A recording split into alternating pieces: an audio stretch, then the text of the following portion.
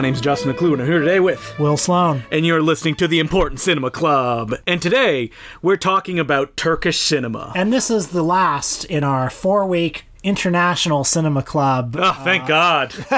We've had some of the lowest listener numbers of any episodes that we've ever done. Well, I've enjoyed it. Yeah, I think that we did the work and we did the right thing. That we can point to this month when we do yet another episode on a Poverty Row filmmaker. But you know, I think we've made good discoveries this month. Mm-hmm. I have, at least.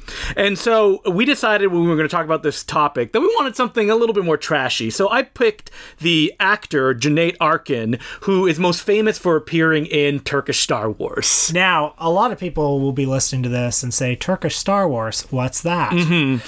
It is exactly what it sounds like, a low-budget Turkish ripoff of Star Wars. Well, ripoff of Star Wars? I mean, it steals from Star Wars, whole scenes. It sort of gets the aesthetic, including stock footage. Yes. So, Turkish ripoff movies, I sort of fell in love with them, early in university. I've talked about that wonderful video store, Suspect Video. Rest in peace. A bunch of times on this podcast, but it was a real mind-blowing experience to go into that store, and they'd have like the superhero section, and you'd be looking through the superhero section and it'd be like Filipino Batman.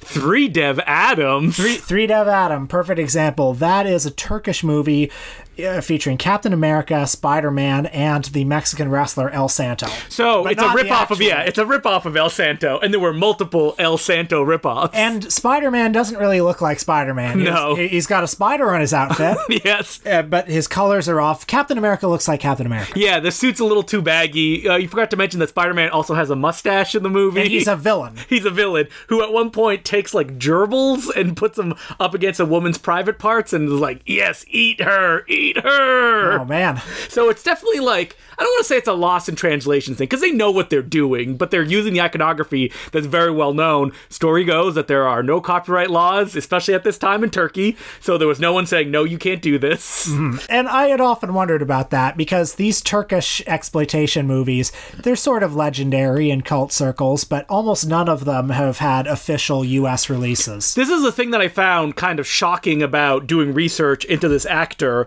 was that he has made, according to IMDb, over 300 credits. And I could find remnants over the vast internet of 100 of his films. Probably a lot of them are lost, right? Yeah, definitely. But out of those 100, maybe 5 of them had English subtitles. Only 1 of them had an English dub. I mean, I saw Turkish Star Wars for the first time without subtitles. Mm-hmm. At that time, even that movie didn't have subtitles. So do you think, Westerns that he made, like Ringo the Kid, have subtitles? Nope. They've essentially just been forgotten. And because Turkish cinema has no international roots like Italian or even German cinema, it's essentially been left in the dust, which made this episode kind of hard because I thought there was going to be more movies to watch. I mean, we should talk about the actual actor, Arkın. What does he look like? Like when you see him on screen? He is a square-jawed man. There's something a little bit Rutger Hauer-ish about him, I think. He's often white-haired in a lot of his movies. Mostly because they're late in his career, because he started in 1963. He's been described as the Turkish Chuck Norris, which I think gives you some idea of what his affect is. He's, a snarling guy, big, strong man,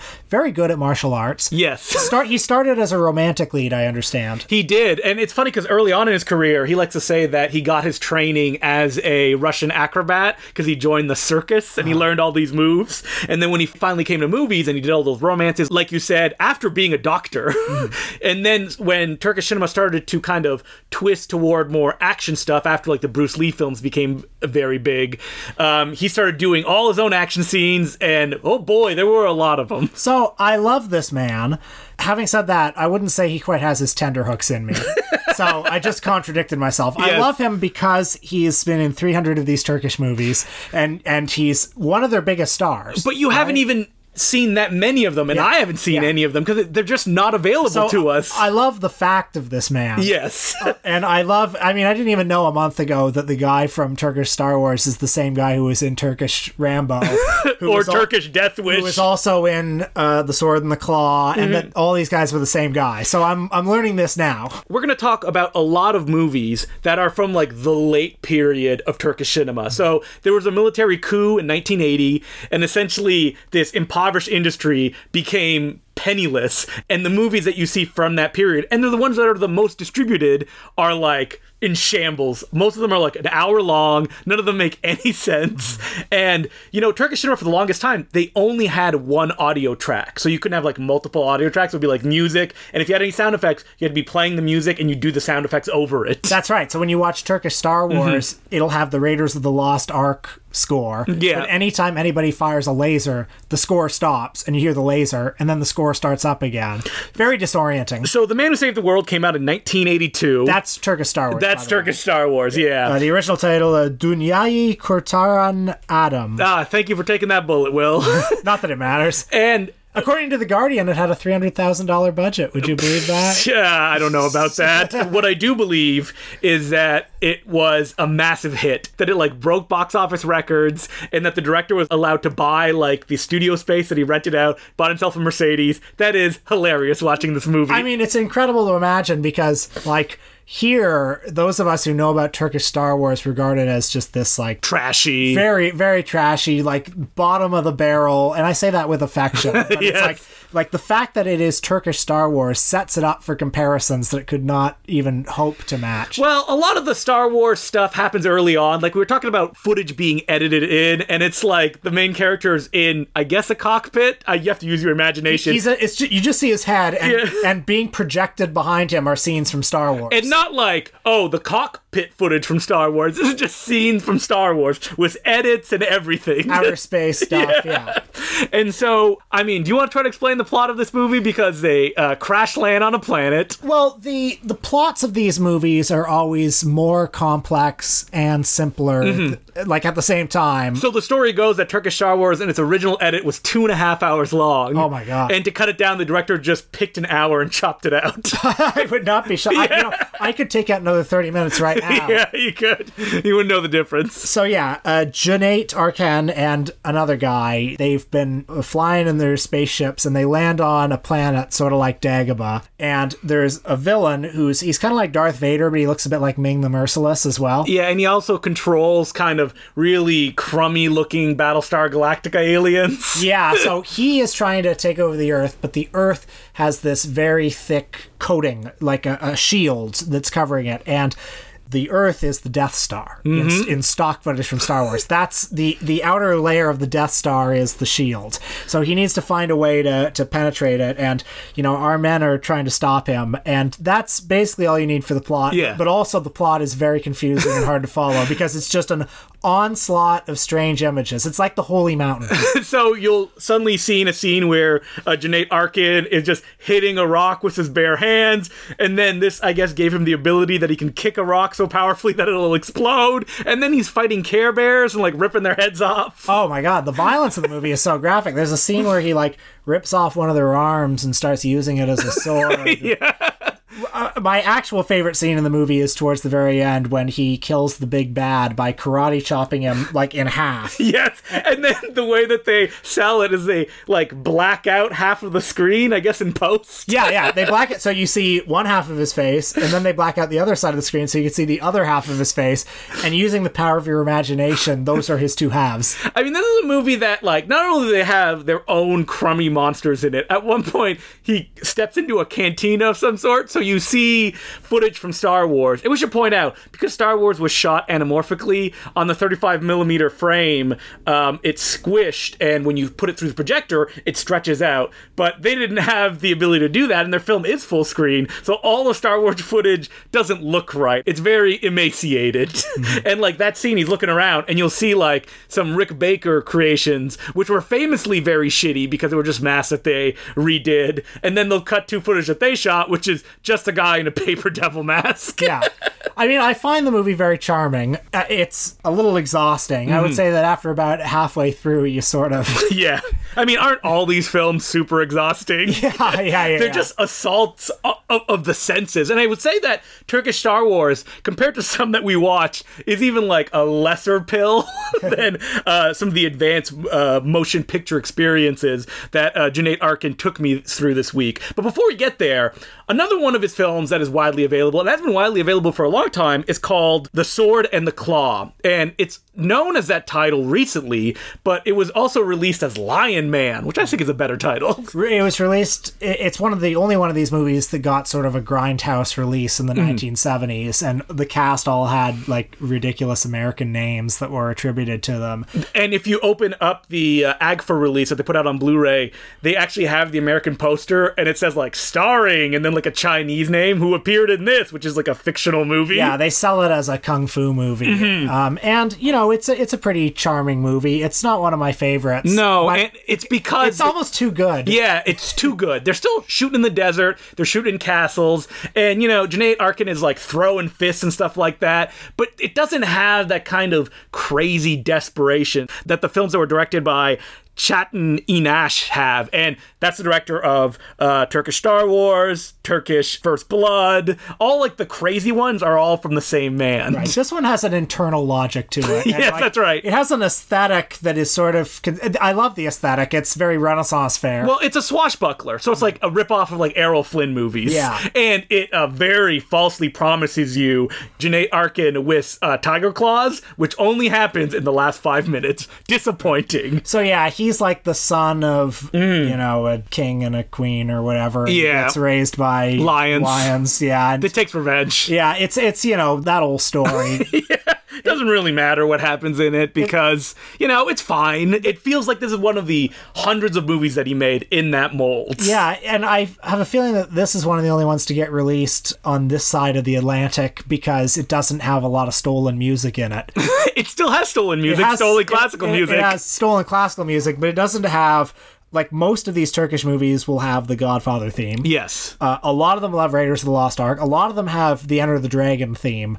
And then, you know, assorted other... You know, I think probably the Halloween theme shows up in them. So I watched a documentary on the Turkish film industry called Remake, Remix, Ripoff from 2014. I did too. It's very good. And they talk about that, like, they could not afford an orchestra. They could not afford even dollies. Like, they show how they would build their dollies. I've never seen a dolly built like this. It has no wheels. It's just like, it's supposed to slide on these tracks they build, and they put water on it for it to go. And that's just how they would do it. They'd have to deliver movies in 4 days because they were regional filmmakers. They had like 6 regions that they had to hit. They assumed they would put their films out there, they would play, and then they would just disappear. Because video was not like the big thing on their mind. This was like disposable trash to go out to the masses. And that director that I mentioned who did Turkish Star Wars said that he directed like so many movies and he didn't even feel like he had made a real movie yet. He felt that like the resources weren't there and he just kept making it because he had to pay the bills. Well, what's amazing is how prolific this film industry was and how few people were actually participating in it. There were, 10 directors? Yeah, 10 directors and like one major film distribution hub. And even 10 may be a generous number.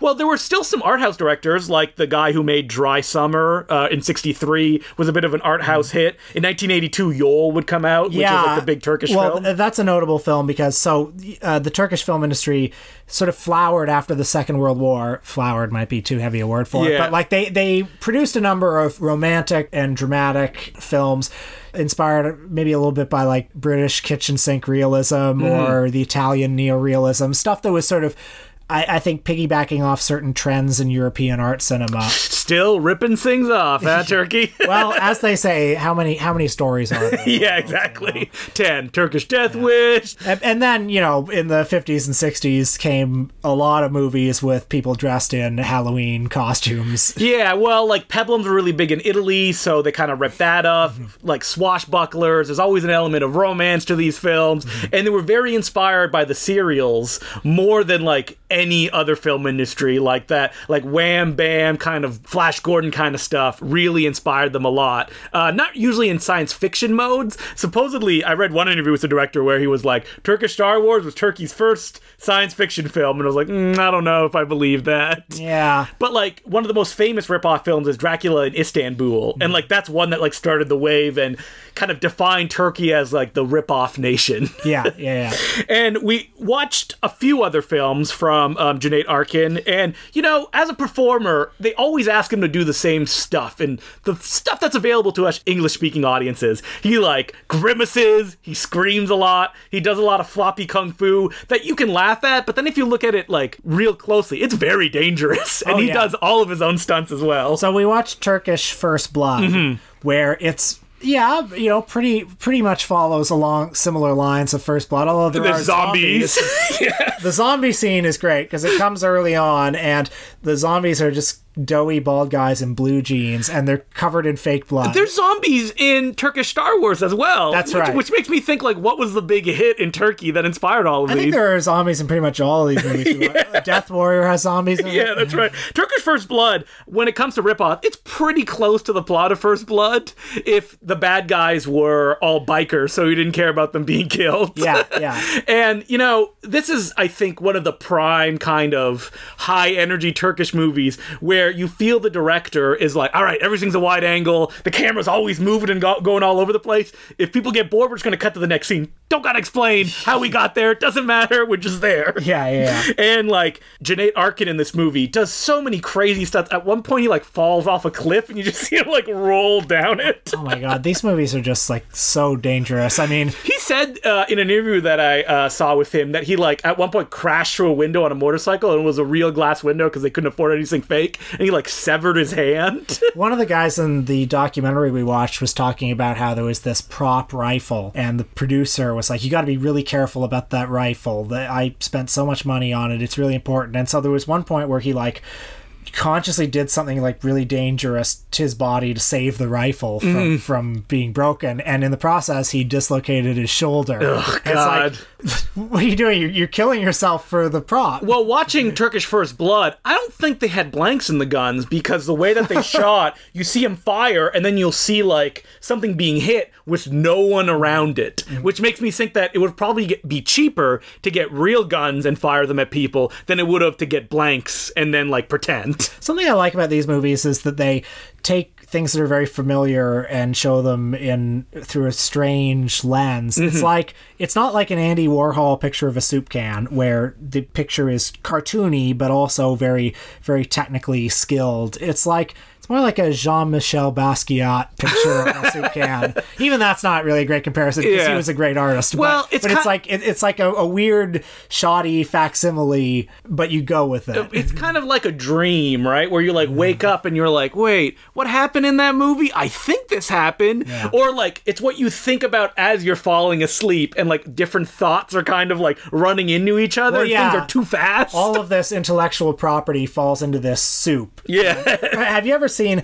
there are these videos, they're like automatically generated for small children. Oh, I've seen them, yeah. Yeah, where it's just like Peppa Pig and Spider-Man and a couple of other, copyright characters just like playing together and not doing anything. And they're all pregnant.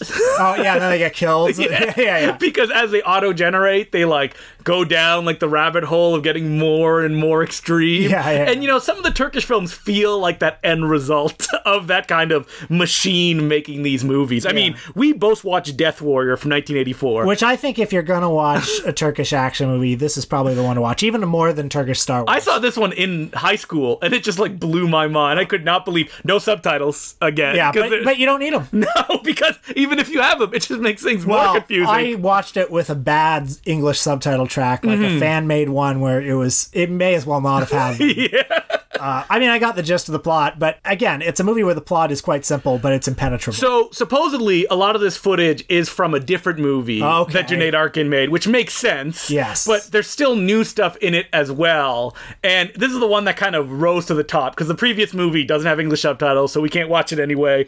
And, I mean, what is the plot of this one? He's like a Dirty Harry type cop? Yeah, Arkın is the titular Death Warrior, and it is his job to save Turkey from the plague of ninja zombies Yes. who are literally rising from the grave. Which the movie cuts to every 2 minutes to see them like practicing and doing their ninja stuff. Yeah, why ninjas are in Turkey. Yes, never explained. Never explained, but they're taking over. And you would think a guy like Arkyn, the death warrior, would be sanctioned by the government and Nope. police force. But no, he's a loose cannon. They don't want anything to do with him. So he's a one-man army.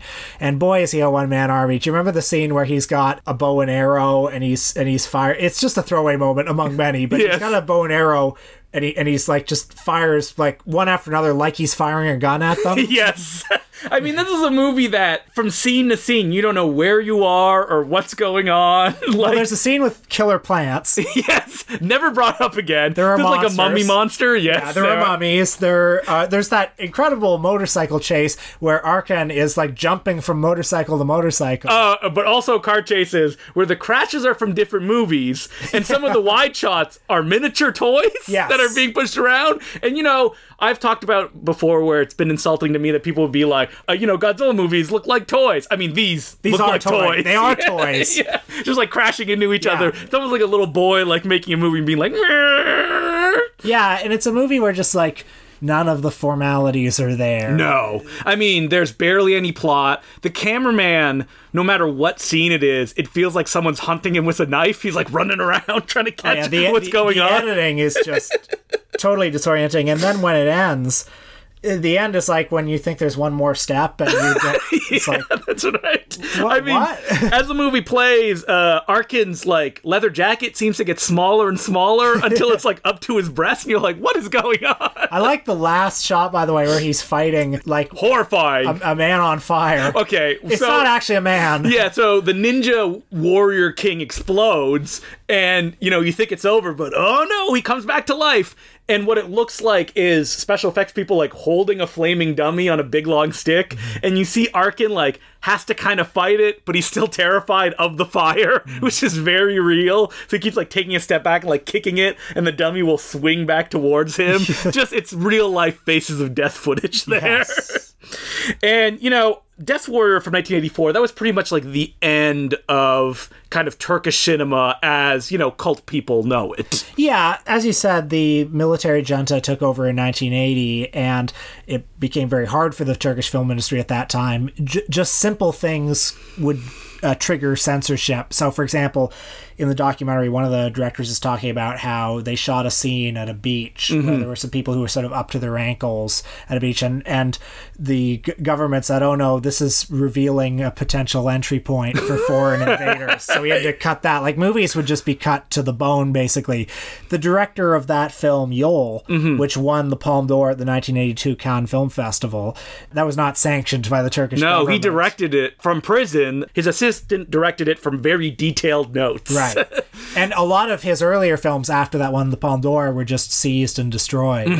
I think that, like, when you watch the Cüneyt Arkın films, what's interesting about them are that they're from a kind of industry that was never able to move technically. They got started really late. Like you mentioned, in the 60s, when they finally, like, post-World War II, that was essentially, like, the beginning of a Turkish film industry. And it was so popular, and they had to kind of churn stuff out so quickly that they never got a chance to, like, all right, well, we can make this look more polished. What is film grammar? Yeah, exactly. Yeah. Like, no one has, like, a mixer that has multiple audio tracks. Like, isn't that, like, one of the first things that you would have to get? And, I mean, there are great filmmakers from Turkey, like Nuri Bilge Ceylan, for instance. But as we learned in the documentary, a lot of Turkish film and TV production is still as rushed and hectic as it was in those days. We saw footage in the documentary of this strike of Turkish TV actors and crew members, some of whom were like, God, we have to make 40 minutes of television 7 days a week or something like that. Yeah, and even longer. Like, sometimes it's 2 hours of television. Yeah, insane. There was a cameraman who was talking about how, God, I worked 24 hours once. I mean, like, any film industry is tough, but, like, especially in Turkey, it's obviously, like, an audience that's not only hungry, and the money men are like, yeah, it doesn't matter. They'll, like, take it no matter what you give them. But, I'm fascinated by what you said about how Turkish Star Wars was actually a gigantic hit in Turkey, because I would have assumed that it was just, like, a weird freak curiosity. And the fact that it was a huge hit like is interesting to reckon with, because people, I'm sure the people of Turkey know. No, they do know. They do know it's silly and that it's like, goofy and that it's cheap. And like when we first saw Turkish Star Wars, I'm sure that we watched it with a certain amount of like, so bad it's good. Yeah, of course. I remember watching Death War and being like, look, you can see the shadow of the cameraman, which you see a lot in the movie. Yeah.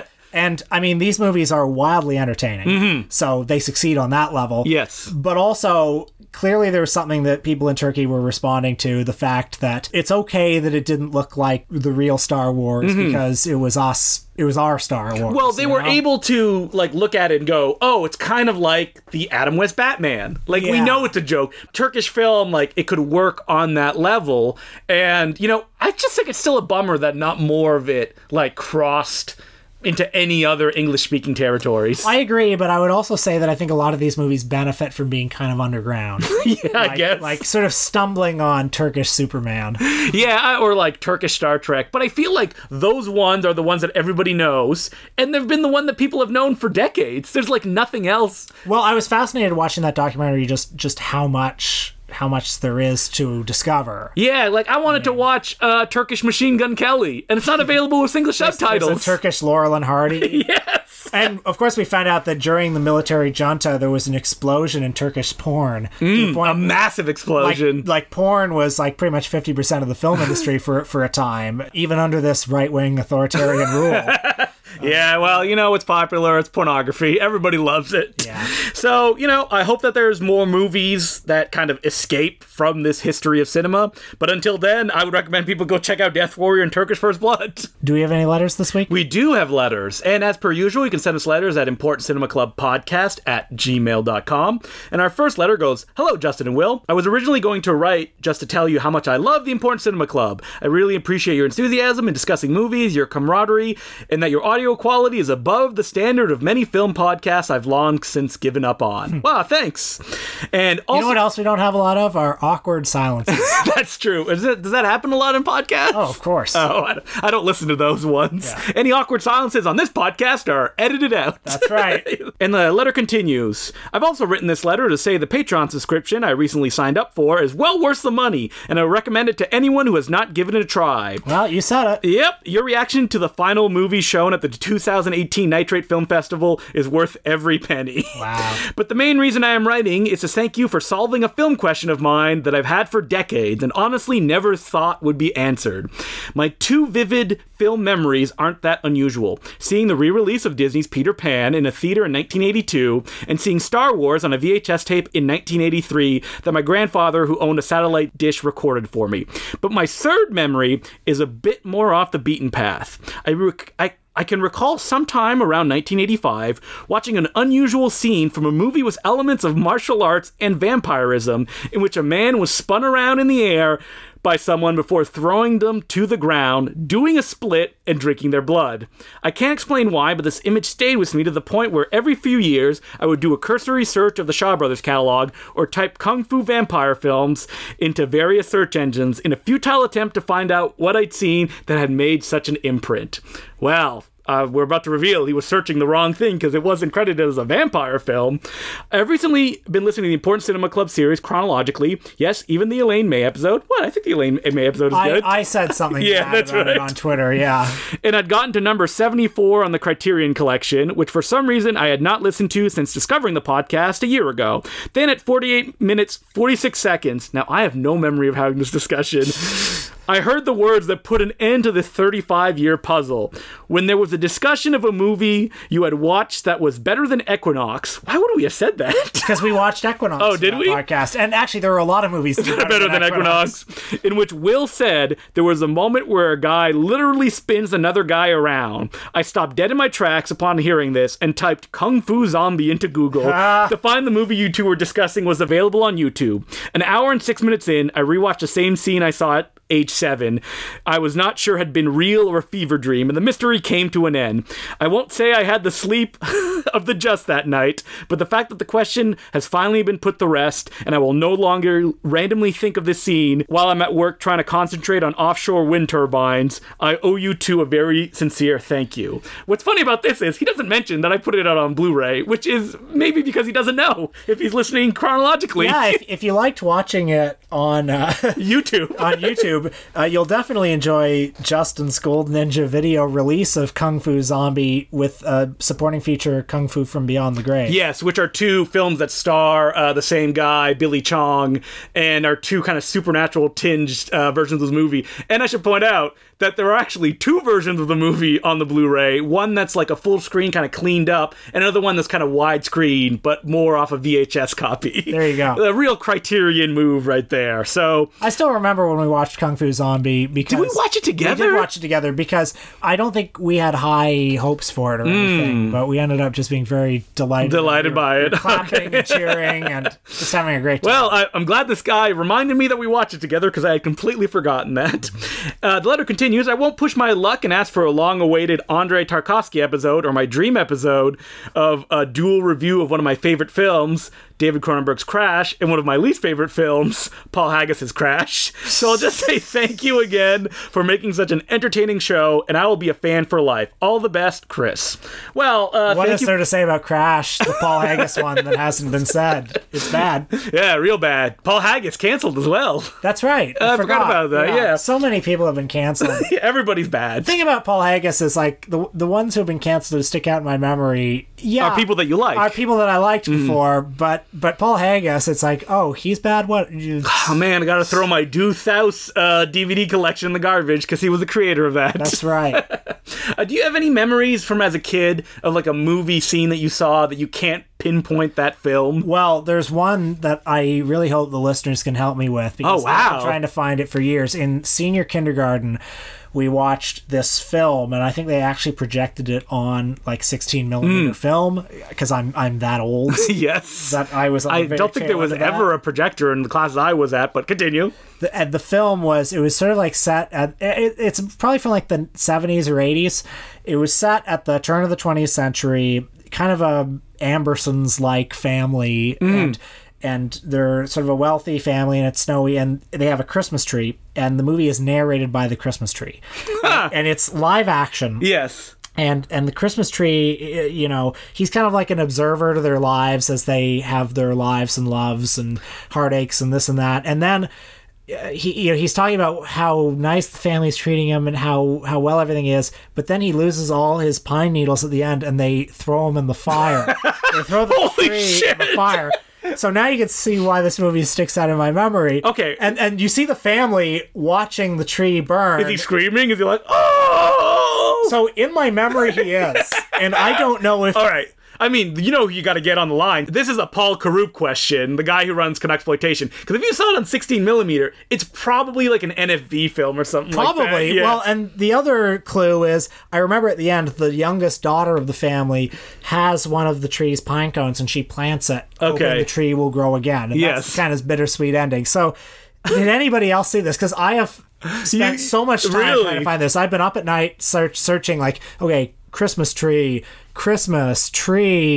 sentient, anything. Yeah. Wow. I've never heard of that before. So and I hope I didn't just hallucinate. Because that's like a short film subject too, which makes it even harder. I feel like it was probably in the 30-minute range. Okay. It could have been an hour. You have to spend 30 minutes with his Christmas tree before he's brutally murdered. Yeah. All right. Well, hopefully a listener can figure that out. I really have no memories because I am like an elephant. I remember everything now. Yeah. I'm trying to think of like, when I was a kid, I didn't watch that many like crazy movies because my parents would not let me. So I don't have that many memories other than stuff like The Peanut Butter Solution, which is just absolutely insane. And it's like one of the craziest movies ever, and it's Canadian. Severin Films is putting it out on Blu-ray soon. I never saw that movie as a kid, which is strange because it seems that every Canadian saw that as a kid. Mm-hmm. And every Canadian has fond memories of it. Listen, I'm sure that you saw The Log Driver's Waltz, the animated film. We were all legally forced to watch it, I guess. Yeah. I would love to know, like, the person in charge of the NFB that sent out all these VHS tapes to all these teachers who just played them for thousands and thousands of kids. Yeah.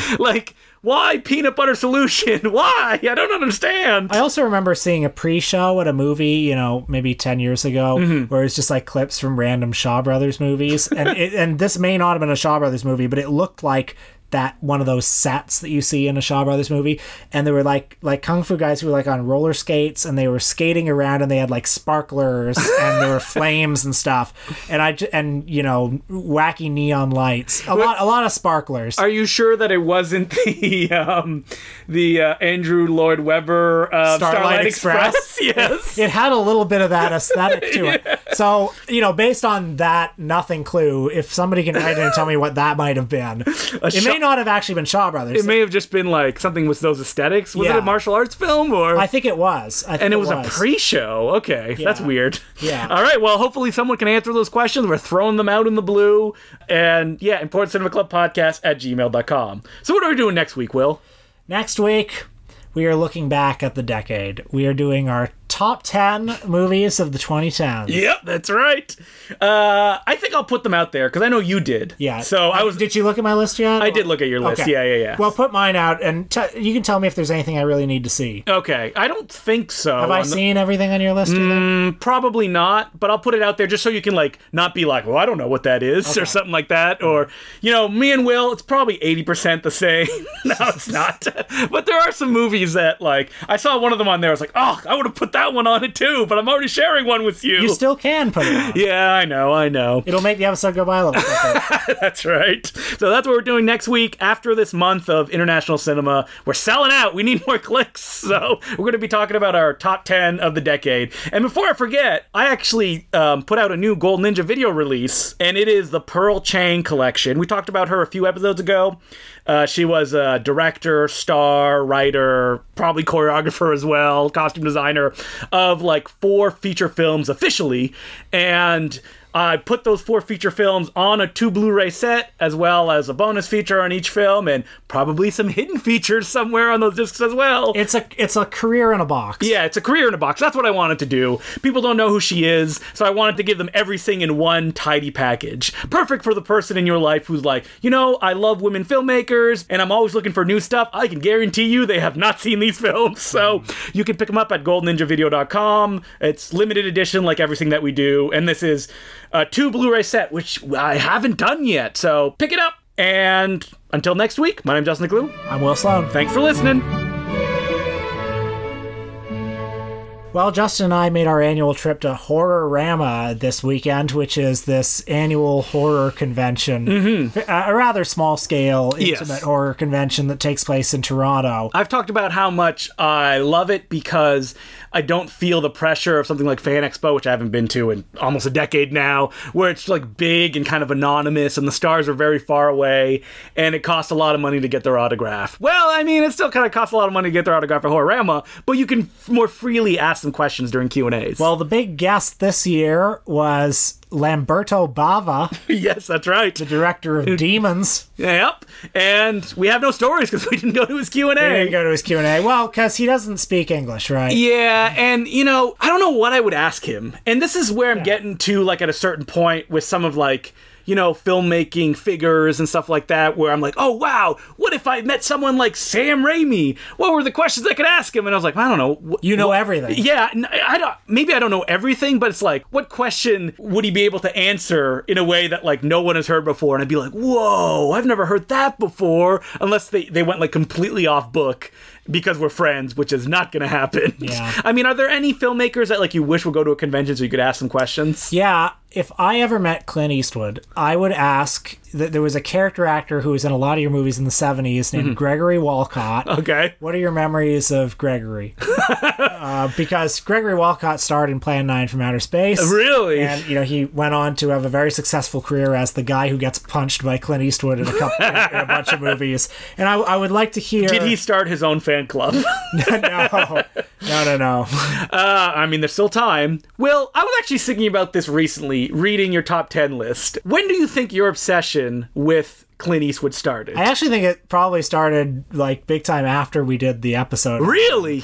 Well, I mean, I've always been interested in Clint Eastwood. And I mean, who hasn't been? But I don't know. I just feel like kind of after there was a period around there when he was making movies like Invictus, where I kind of started to tune out of him. But now that he's making movies like the 1517 to Paris, I'm back in. So is your obsession with him because he was like kind of like the mainstream, everybody loves him guy, and he kind of like started to twist? Because he didn't become more like right-wing, because he was always right-wing. Yeah, it's the fact that he's... maybe it's a bit of a privilege to be able to find a right-wing guy fascinating. Yes. You find a lot of right-wing people fascinating. But yeah, I mean, he is interesting, that the fact that he's a conservative guy who is also capable of great empathy. And so his movies... Is he? Because if you read his biography, Sandra Lockett would be like, great empathy, eh? I mean, through his art. Okay, yes. I cannot judge... Well, I can judge him as a person. It seems like he's guilty of a lot of sins. Yes, that's right. But...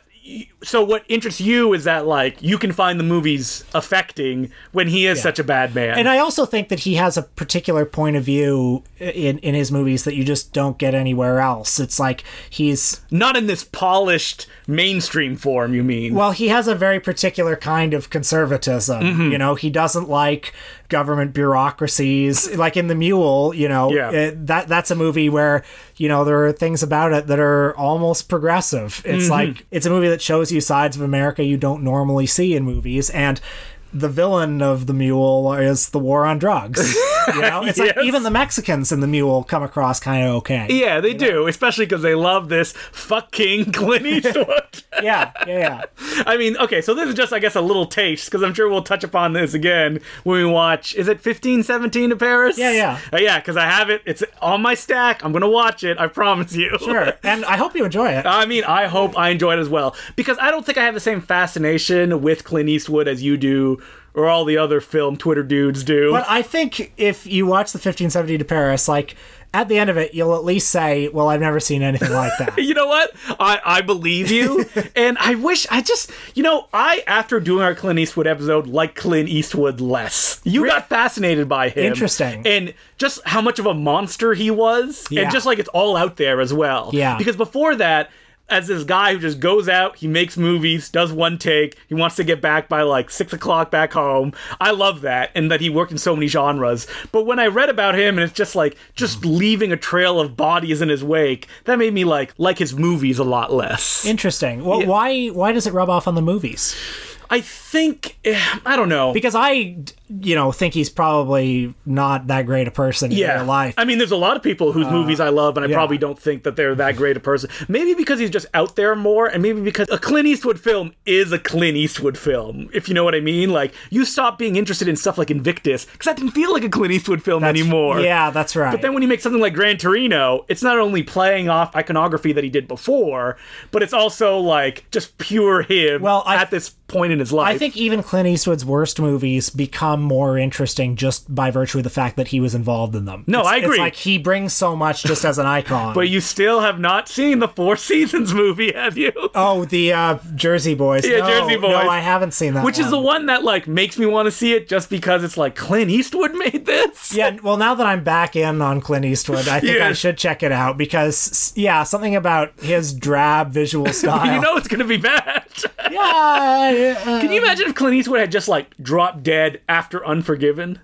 Do you think that when he passes away, people will look at him differently? Because I don't think they will. I think they will still remember him from, like, the Fistful of Dollars and all that other stuff. I think so. Well, I think Clint Eastwood's legacy is secure. Yeah, I don't think that unless he did something, like, really crazy, I don't think it's going to change. No, but I also think that some of his mystique, though, now comes from the fact that he had that great comeback in the 2000s. It's like...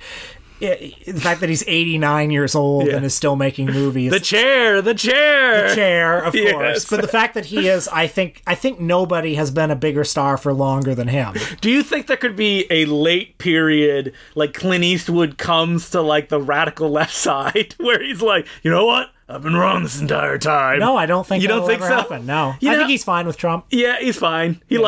Has he commented on Trump at all? Well, he hasn't endorsed Trump, but he's said things like both parties are kind of okay, that sort of thing. I think he's fine with Trump. Yeah, he's probably fine.